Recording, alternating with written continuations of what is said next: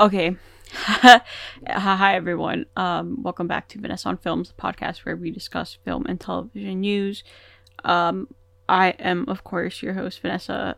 This is episode 14, which is kind of crazy, just considering that I've been doing it for this long. I know 14 isn't that big of a number in the grand scheme of things, but when we divided, it's been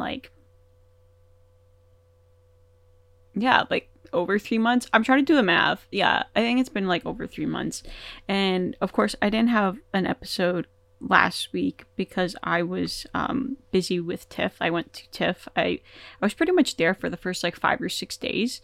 I didn't watch any movies during that time because usually I've decided that what I like best is doing the premieres and the red carpets. Yeah, if those first couple of days and then later in the week going to watch movies. But honestly, for the most part, when it comes to film festivals, I only watch a couple, just because the way they work is it's so crazy in the sense that most of them, most of the bigger movies have homes already and are going to be released in a couple of months or even weeks sometimes.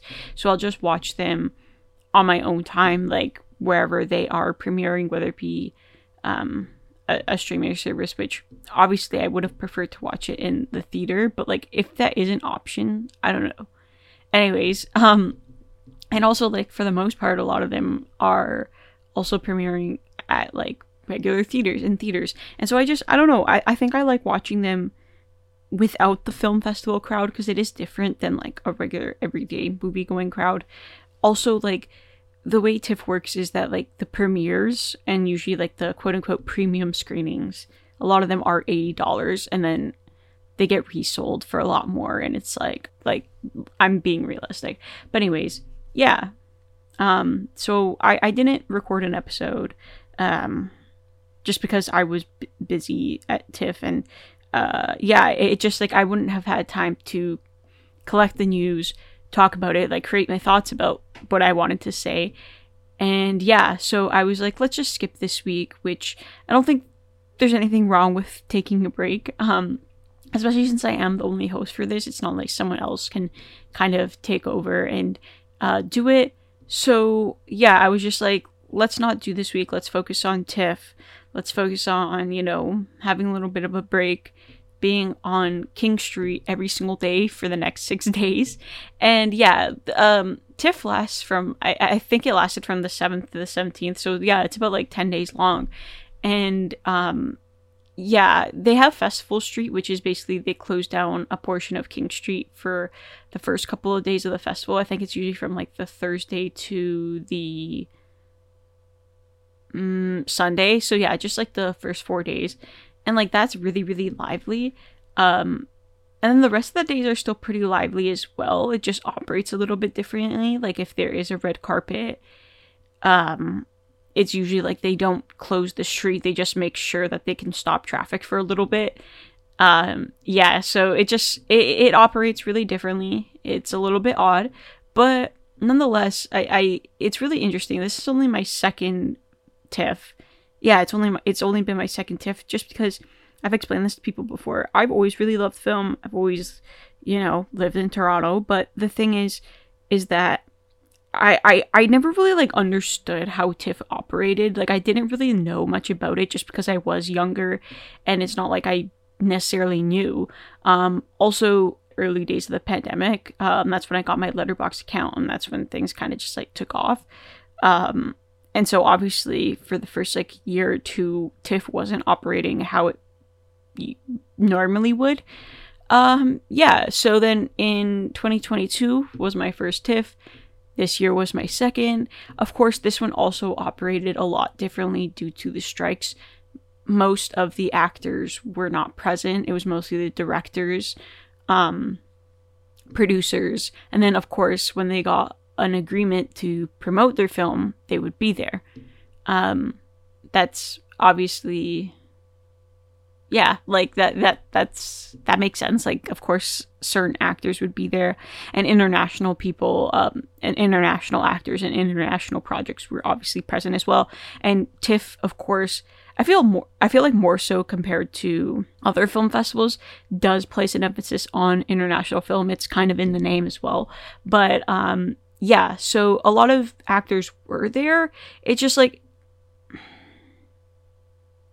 yeah, I guess just like I think like when you look at it and you're like, yeah, this was a really, really different TIFF. Like, there were a lot of big name actors, of course, but I mean, like, compared to other years, obviously not, and that's fine. Like, I don't necessarily think we always need to have the we don't necessarily need to have the big actors show up every time, because at the end of the day, like, I don't necessarily think it's about them. Like, it's not necessarily about the quote unquote stars and like seeing what they're wearing and then walking the red carpet. It has to do more so with the film.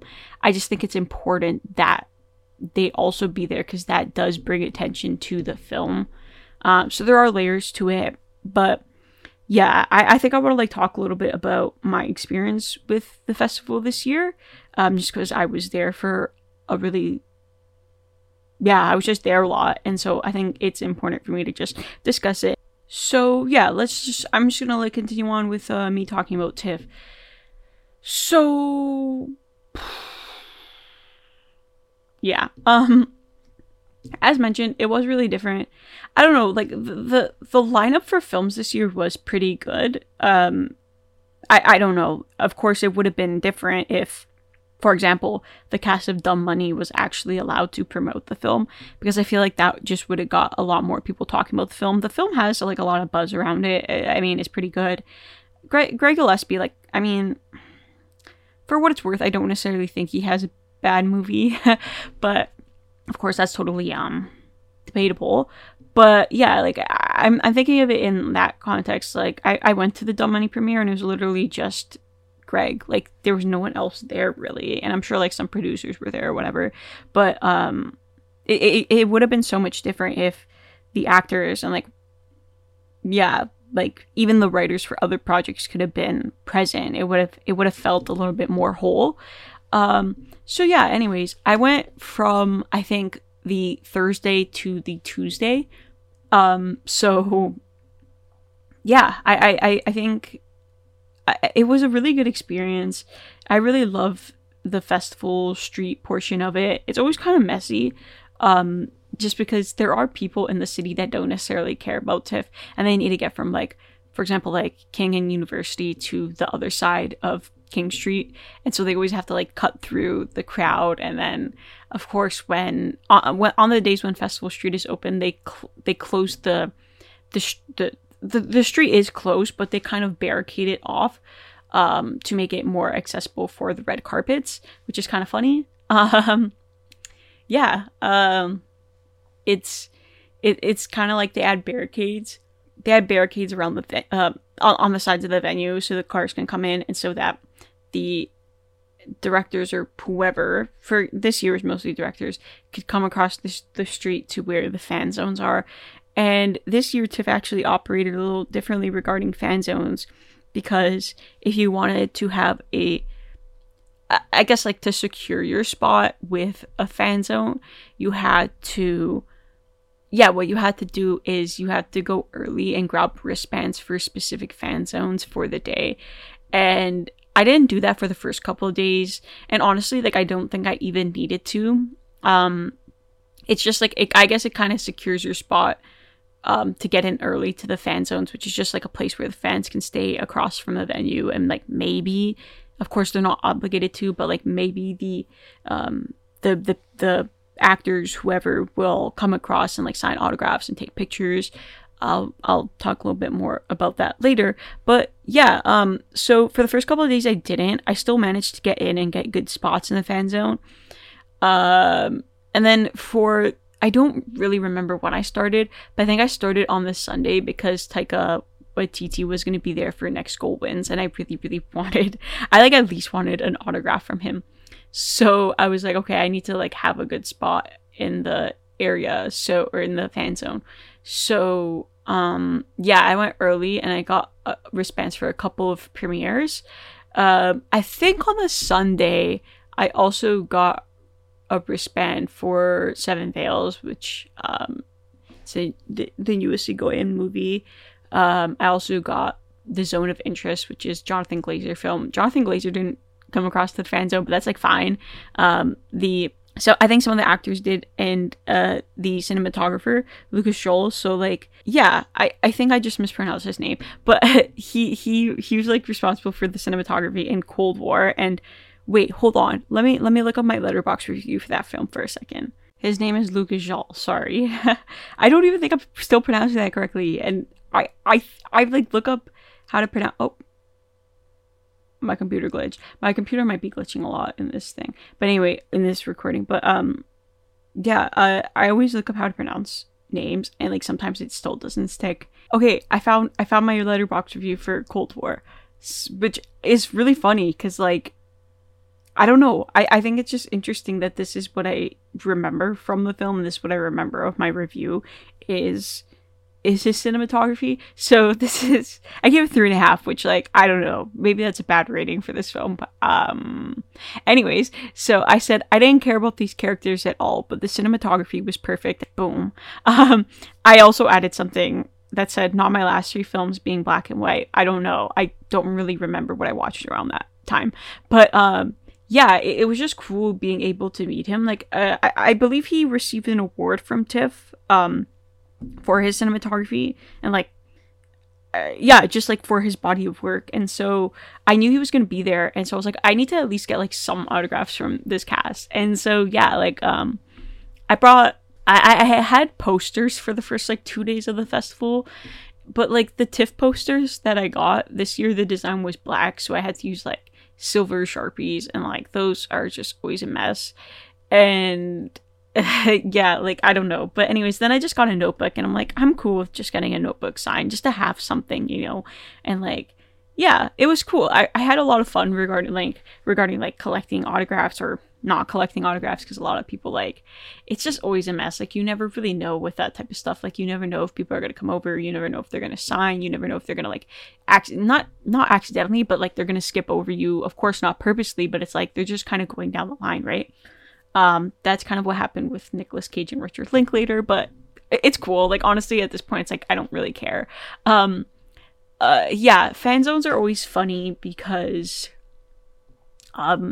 the autograph hounds are always crazy. Like, they have like 8 photos stacked up of one person, and like, it's like they're 2-sided, so there's one picture on one side and then another. Yeah, it's just, they get a little aggressive. Like, one woman was telling me that like one man was like literally harassing her, and like fully that's what happens a lot of the times. And it's like, I know that if I or like anyone else ends up fighting them, we're gonna be in trouble, because like they're still gonna find a way to, you know, get that autograph either way.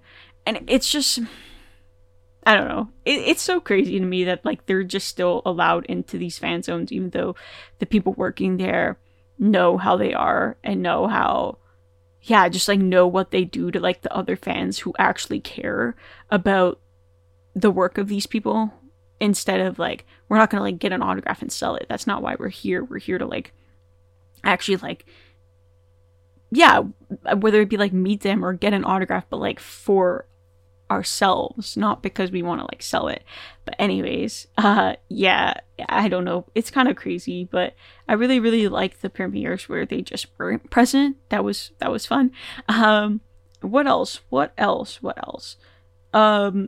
Yeah, I did get Taika Waititi's autograph. Kind of sucks that Next Gold Wins kind of has really bad ratings right now, or like mixed reviews, I should say.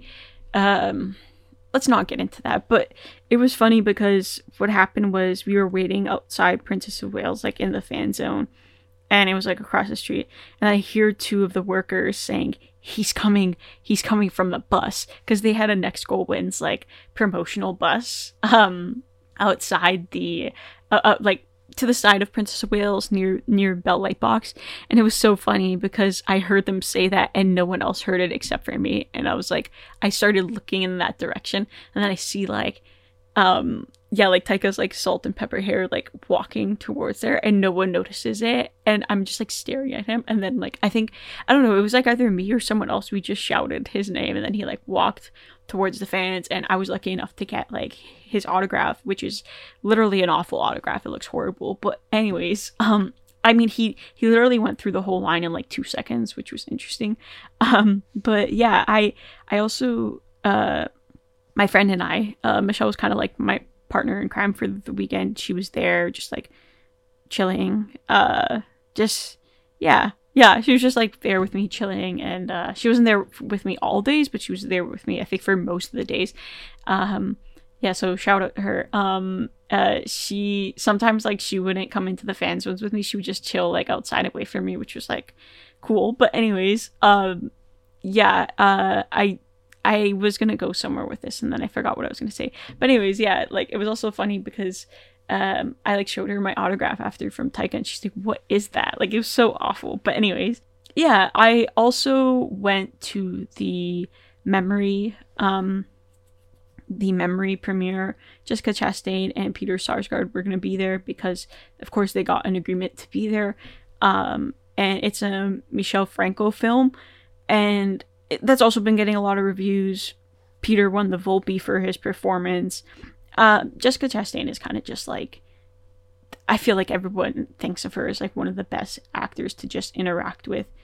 She literally went down the whole line of the fans and signed everything as much as she could, but she like, before she could, do that, she announced, she's like, guys, I have 4.5 minutes, like we have to do this quick.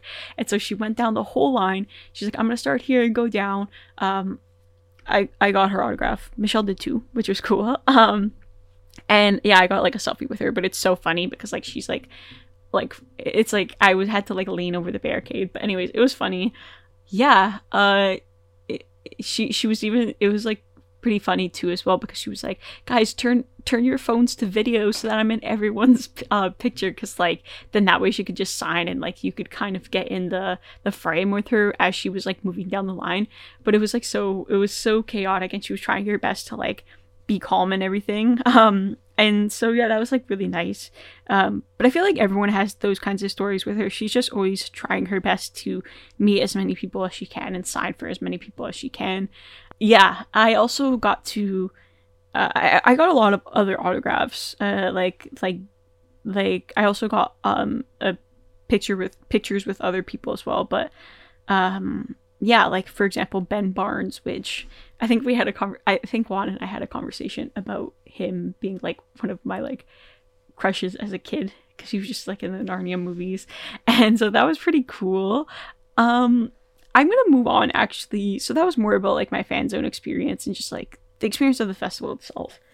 I also want to.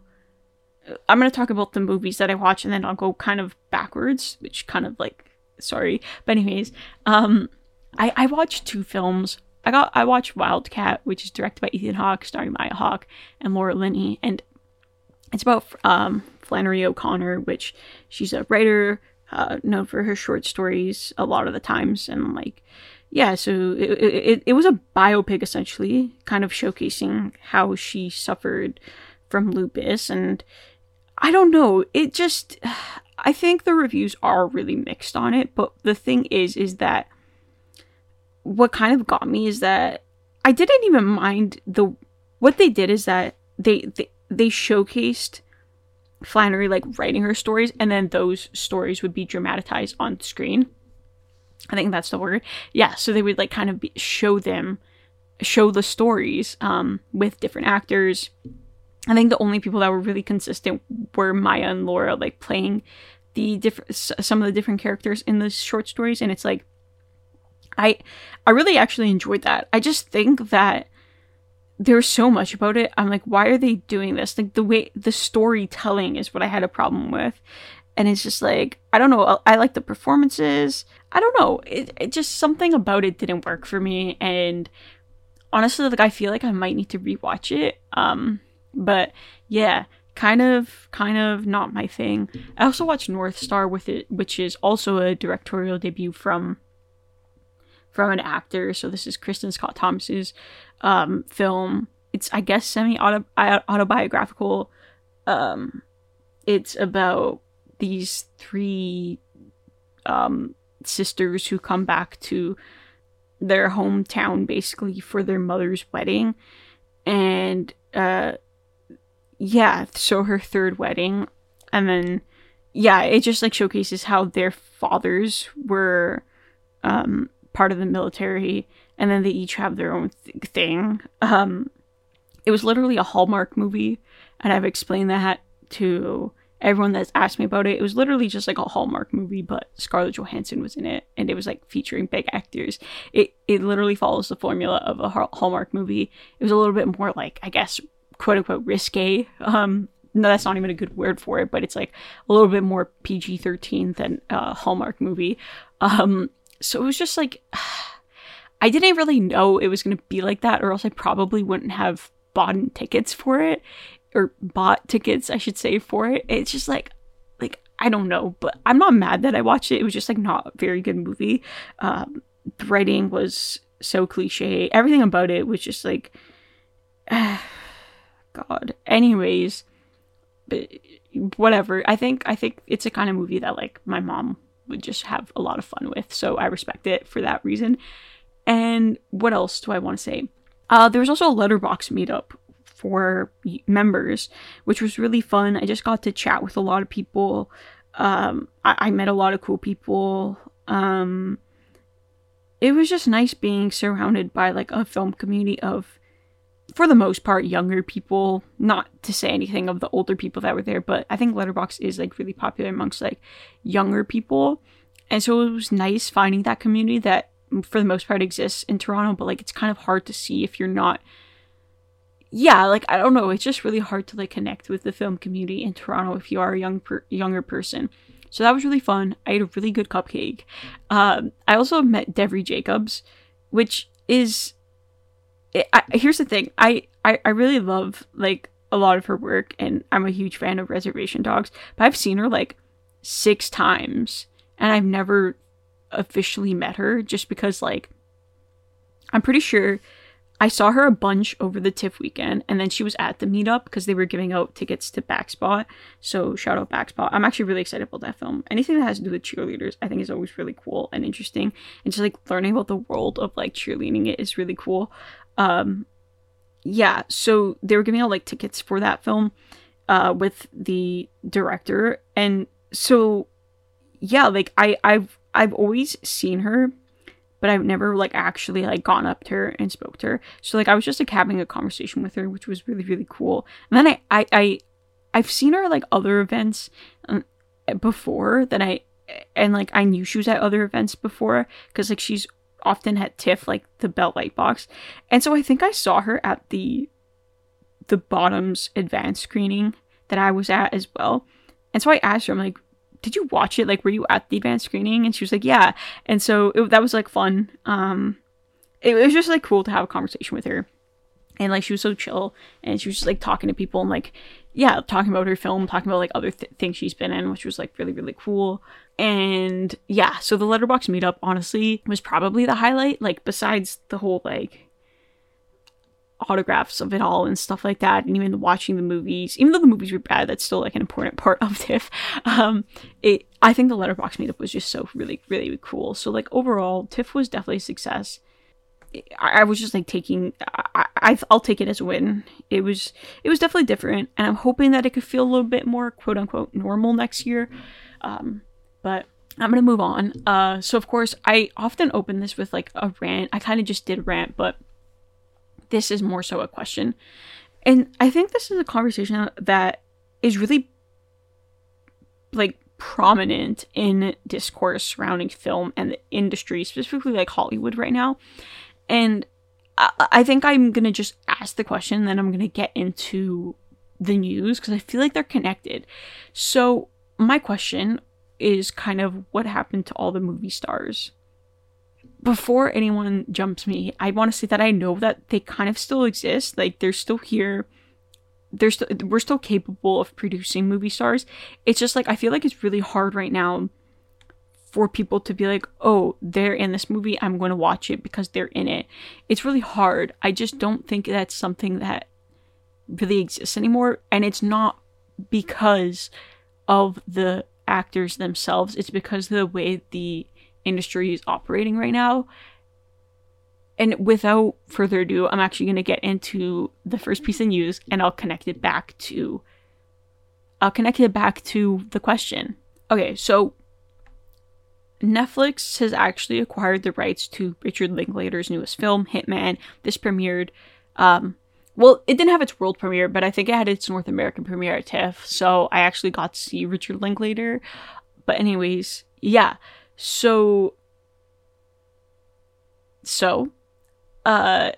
yeah, like, Netflix acquired the rights for $20 million. This film is starring Glenn Powell and Adria Arjona. Sorry. Whoa, I glitched. And it's about a cop who basically, I guess, is undercover as a hitman. And yeah, I don't know. I think when reading that synopsis, I was like, this doesn't sound like a Richard Linklater movie, but he kind of does a little bit of everything when you really think of it. And that's what's really cool about him. But I don't know. I just didn't get the vibe that it was like, oh yeah, I could understand Linklater doing this. But I feel like I've heard really good things about it, and I feel like if it gets that sense of humor, like the Linklater sense of humor correct, boom, it's done. But yeah, Netflix acquired it. Allegedly, it's gonna have a theatrical release, but at the end of the day, like, Netflix theatrical releases are just so that they can be nominated or whatever for awards and stuff like that. There's logistics to it that I don't want to get into. But anyways, I think this is why I asked this question and I led immediately into this, is that, like, I feel like Glenn Powell and even, like, Adria, like, these are, like, two names that are definitely becoming more prominent. And it kind of sucks that this movie that could have been kind of like a building block for both of their careers is in the hands of Netflix right now. Let that silence sink in. And it's just, oh my god, I'm so tired. I saw the news and I literally screamed, and not in a good way. Like, I was just like, this is so annoying. I don't like it. There's this, like, tweet that someone like posted, like, the Tony Stark funeral, like, image of, like, the people in the superheroes in their suits, and they're like, white people, when they hear a film is has, like, a theatrical distribution and Netflix is like responsible for it or whatever. Netflix has the rights for a film, and it's literally true, because I was like, what? Like, oh my god, I'm so mad. I'm actually mad about this, because again, like, this film could have really been something for both of them, and I'm not saying it won't, but it's just like, why does Netflix have to ruin everything when it comes to, like, original films? This could have, I feel like, if marketed correctly and in the hands of, like, a competent, like, distribution studio, this could have actually made money, first of all, not had a limited release, and, like, had a long theatrical release, and it would have, and I'm gonna assume the budget for this film isn't even that big. So again, like, with the correct marketing, it could have been, like, a box office hit. And so now, knowing that Netflix is, like, gonna be responsible for the theatrical distribution, I feel like it's gonna kind of be like one of those movies that's kind of comes and goes on Netflix. Like, I always think of, well, here's the thing. The difference between the movie I'm about to talk about and Hitman is that Linklater is a competent director, and the directors of this film that I'm about to say aren't. But anyways, I always think of The Gray Man, and I'm like, they always say that 100 billion people watched it, and I know that's not the truth, because no, like, that's not the way it works. Like, it's so forgettable. It, like, cost 100 million to make. It looks like shit, and it's just like, they're kind of notorious for, again, making these films come and go. And I know at the end of the day, like, Netflix didn't necessarily have a hand in the creation of this film, but the fact that they have like the rights to it, it just leaves a really bad taste in my mouth. And I don't necessarily know if it's gonna hold the same weight now in the hands of Netflix that it would have somewhere else. So I don't know, but that's kind of why I wanted to connect the question to this piece of news. Okay, whatever. I'm not mad. I am. Let's move on. So Wes Anderson, he was actually talking about what he was doing like pre-WGA strike.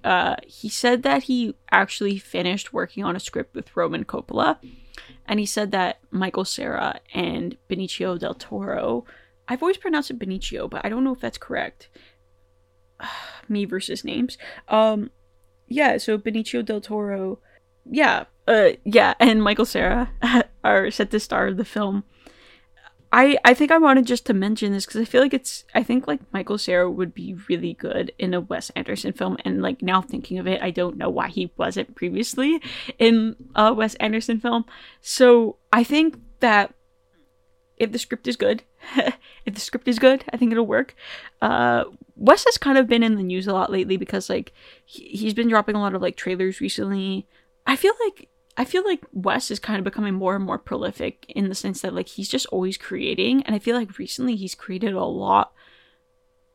He's always kind of been like that, but like when you look at it, like his filmography, like he has a lot of movies, and I feel like it might start just like ramping up. I loved Asteroid City, like honestly probably top 3 Wes, and I didn't necessarily expect that going into it, but it ruled. So yeah, I'm excited for this project, obviously. And so it's cool to know that like the script was finished. And of course, like I'm sure that once the strike ends, they're gonna like go back and like edit it and stuff like that. But it's cool to know that it was finished. And let's move on to some, I don't even want to call casting news, but anyways, so I what the hell am I saying? So anyways, Renate Reinsve, she's actually reuniting with Worst Person in the World director Trier, of course. So yeah, so they're actually reuniting for this film, which it's called Sentimental Value, and it's a father-daughter drama. It follows Renate's character Nora, who's an actor, and her sister Agnes, and their mother has just passed away, and then their father Gustav reappears in their lives. And yeah, so he was once a celebrated filmmaker, and he has written a script for kind of like a comeback film, and he offers the main role to his daughter Nora, played by of course Renate. And yeah, I think it's really cool. I don't know, I kind of don't like when actors work with the same director over and over and over again. Like I'm fine with them collabing every once in a while, but like it kind of becomes annoying at a certain point, like when it's like more than 2 movies. That's just my opinion. But anyways, so yeah, I think this is like their second time working together, so it's not that bad. And plus, like Renate, like in the quote unquote like North American, in the North American landscape, like she is kind of still like a fresh like a fresh figure, so it's not like that annoying yet. But anyways, I think I really like the premise of this film, and that's definitely, I don't know, it definitely seems like something that's like right up my alley. What else do I want to say about this? I mean, like, this is definitely a controversial opinion, but like The Worst Person in the World was not for me at all. Like I did not enjoy it. Which is interesting because usually I love those kinds of films, but I literally gave it a 2.5. And again, I understand that is like kind of a shitty way to look at film, like the whole like star rating and stuff like that. But it's just like, it did not work for me. Most of the people I know love it, and I just did not, it didn't click for me. It just like something about it didn't work. And honestly, I feel like the thing is, it's definitely like my fault because I went into it thinking it was going to focus mostly on her. And in a way it does. It was definitely like relationship focused, like romantic relationship focused. And I didn't like that.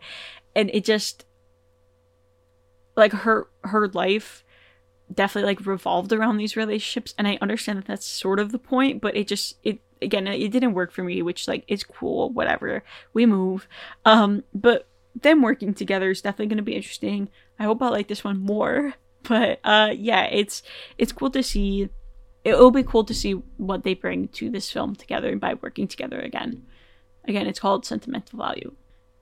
Honestly, like, now that I'm thinking of it, I probably should have spoken about this earlier, but yeah, American Fiction. It is a film directed by Cord Jefferson.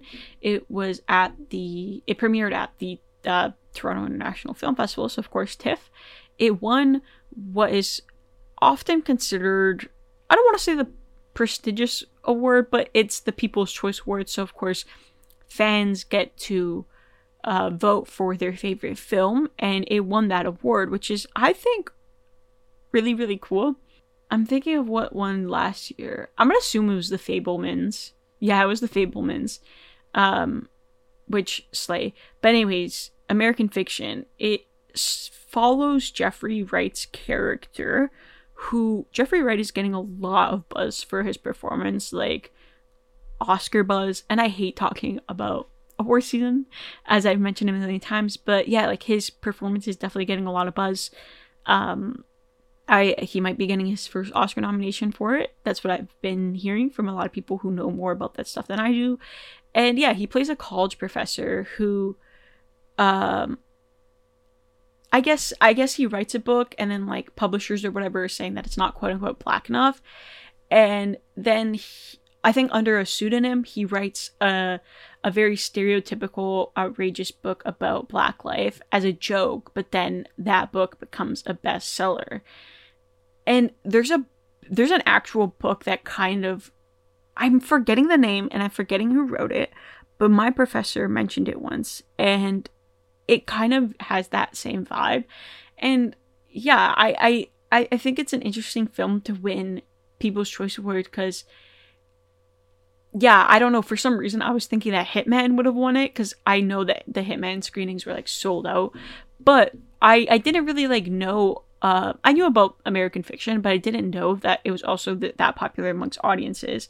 And the reason being is that I heard that the rush line, which is basically like after tickets are sold, you can line up in the rush line, and if there's seats, you can be let into the theater. Yeah, so for the rush line, allegedly, like, it just like wrapped around the block for this film, and so it's really, really cool that, you know, it has the attention that it's getting. I'm really excited to see it. I don't know, I love a good like performance, obviously, but I really, really love movies about writers for obvious reasons. A lot of the times they can kind of become, how do I say this, like caricatures, in the sense that it definitely feels as though the writer, like the character, I should say, is a quote unquote fake writer. And obviously in a way they are, because they're a character, but it just doesn't feel realistic. And I'm not saying that realism needs to be something to be expected in film, but when you are, you know, showcasing a film that is supposed to be realistic, and then your character feels like a caricature of a writer, that kind of pissed me off. But knowing that that's not the case for this film is really exciting. And, you know, like, it does come across as a little satirical, especially knowing that, like, the book itself is kind of just like this stereotypical thing that he wrote, the character wrote, and yeah, it becomes a bestseller. I'm really interested in that premise. And so, of course, for those reasons, I'm excited for American Fiction. And so, yeah, it won the People's Choice Award at TIFF. Really interesting project to win this. But yeah, Cord Jefferson is the director, and yeah, I'm really, really happy that it's been as successful as it has been. So I'm gonna end it with at least the news portion of this episode. I'm gonna end it with talking about something else that had its world premiere at TIFF. So The Peasants is directed by D.K. Welchman and Hugh Welchman. They are a husband-wife directing duo. They're known for Loving Vincent, where their films, like, every frame is painted. And the peasants, I honestly just wanted to bring some attention to it because we need movies like this, like wholly creative. And so yeah, I just wanted to like talk a little bit about it. And since it had its premiere at TIFF, I thought it would be fitting. So yeah, it is adapted from a Polish Nobel Prize winning novel by Ladislaw, I believe that's how you pronounce it, Ladislaw Raymont. So this is a Polish author. It was released in 4 parts from 1904 to 1909. And yeah, it just follows a young Polish peasant who marries an older rich man.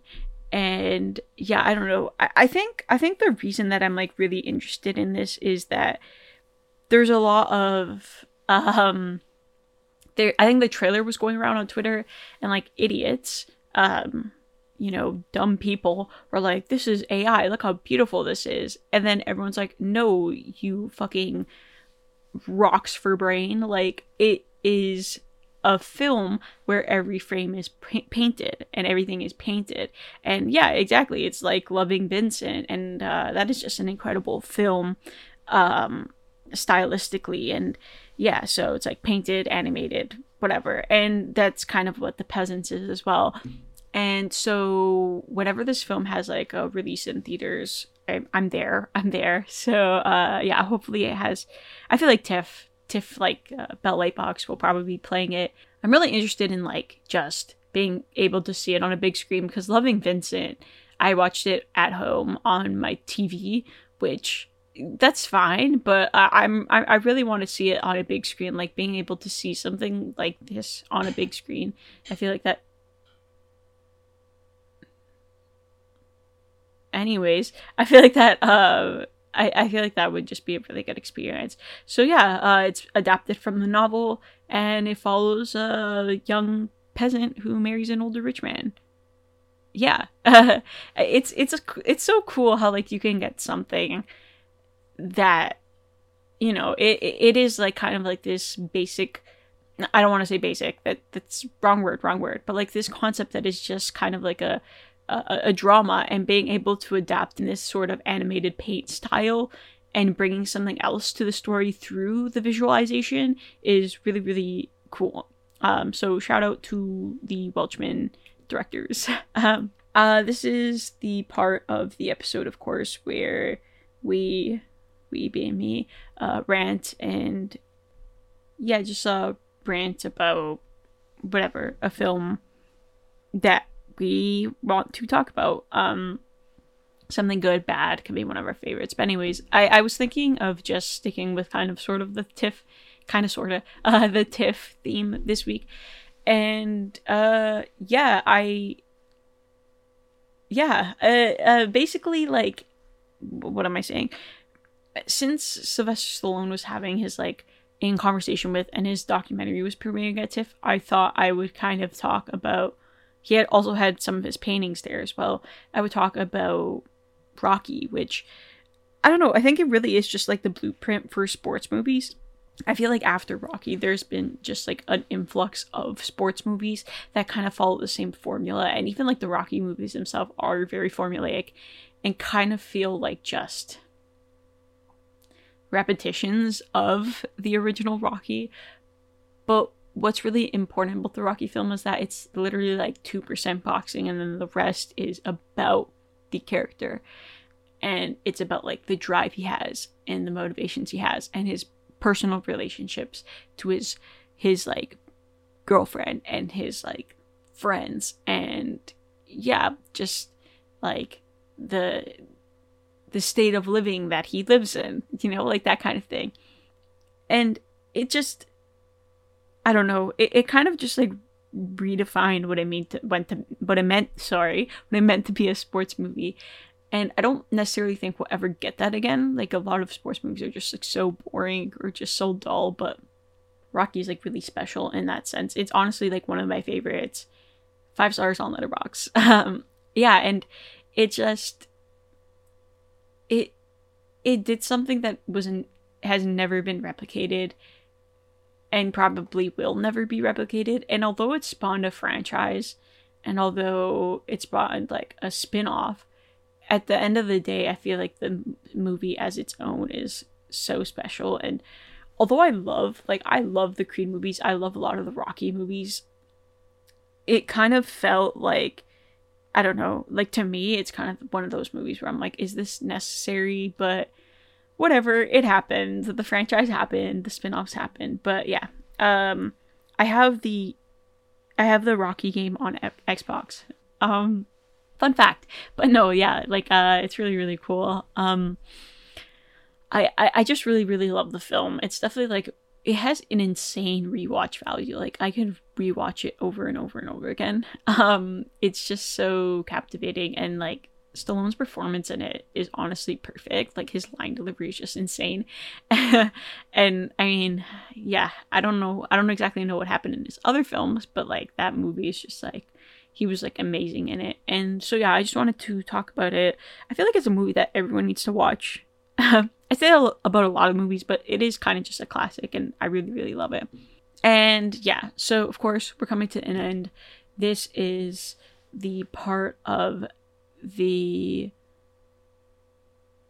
is just like the ending of the episode where I shout out a movie that's going to be dropping in theaters. So again, I think I'm just going to be sticking with the TIFF theme. So the 40th anniversary of Stop Making Sense is this year, and so it's kind of having a re-release, and it's actually in IMAX theaters this weekend, and then next weekend it's going to have a wider release. I think maybe a more like just like regular theaters, if you will. So of course this is the Talking Heads concert film. It was shot over 3 nights at Hollywood's Pantages. I think that's how you pronounce it, theater. So in December of 1983. So of course it's having its 40th anniversary. A24 has the rights for the re-release, I believe. So yeah, it's gonna be big. And yeah, so the group during this tour was promoting their album Speaking in Tongues. It's a classic.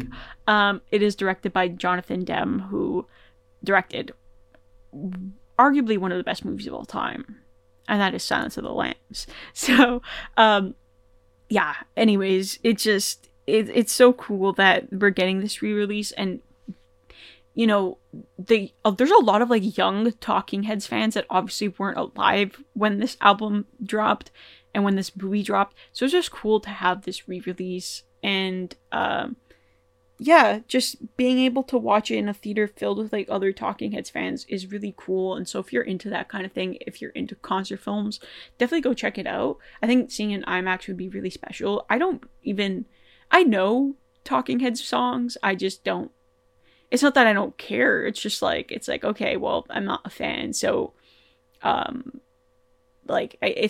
not like one of my favorite bands or anything, but I feel like it's a concert film, so I'm still going to be really, really excited to see it either way. And yeah, so that's going to be in theaters this weekend. Check it out. I know it was kind of huge at TIFF because the band reuniting after so many years of like not being together, and also like all the personal stuff that they had going on, like the personal like riffs and stuff that caused the band to break up. I think I was just really far away from my mic when I was talking that whole time. Sorry. But anyways, yeah, I don't know. It's just, it's really cool to have this film be re-released. And I'm noticing a trend of like, how do I say this? We need to stop making sequels.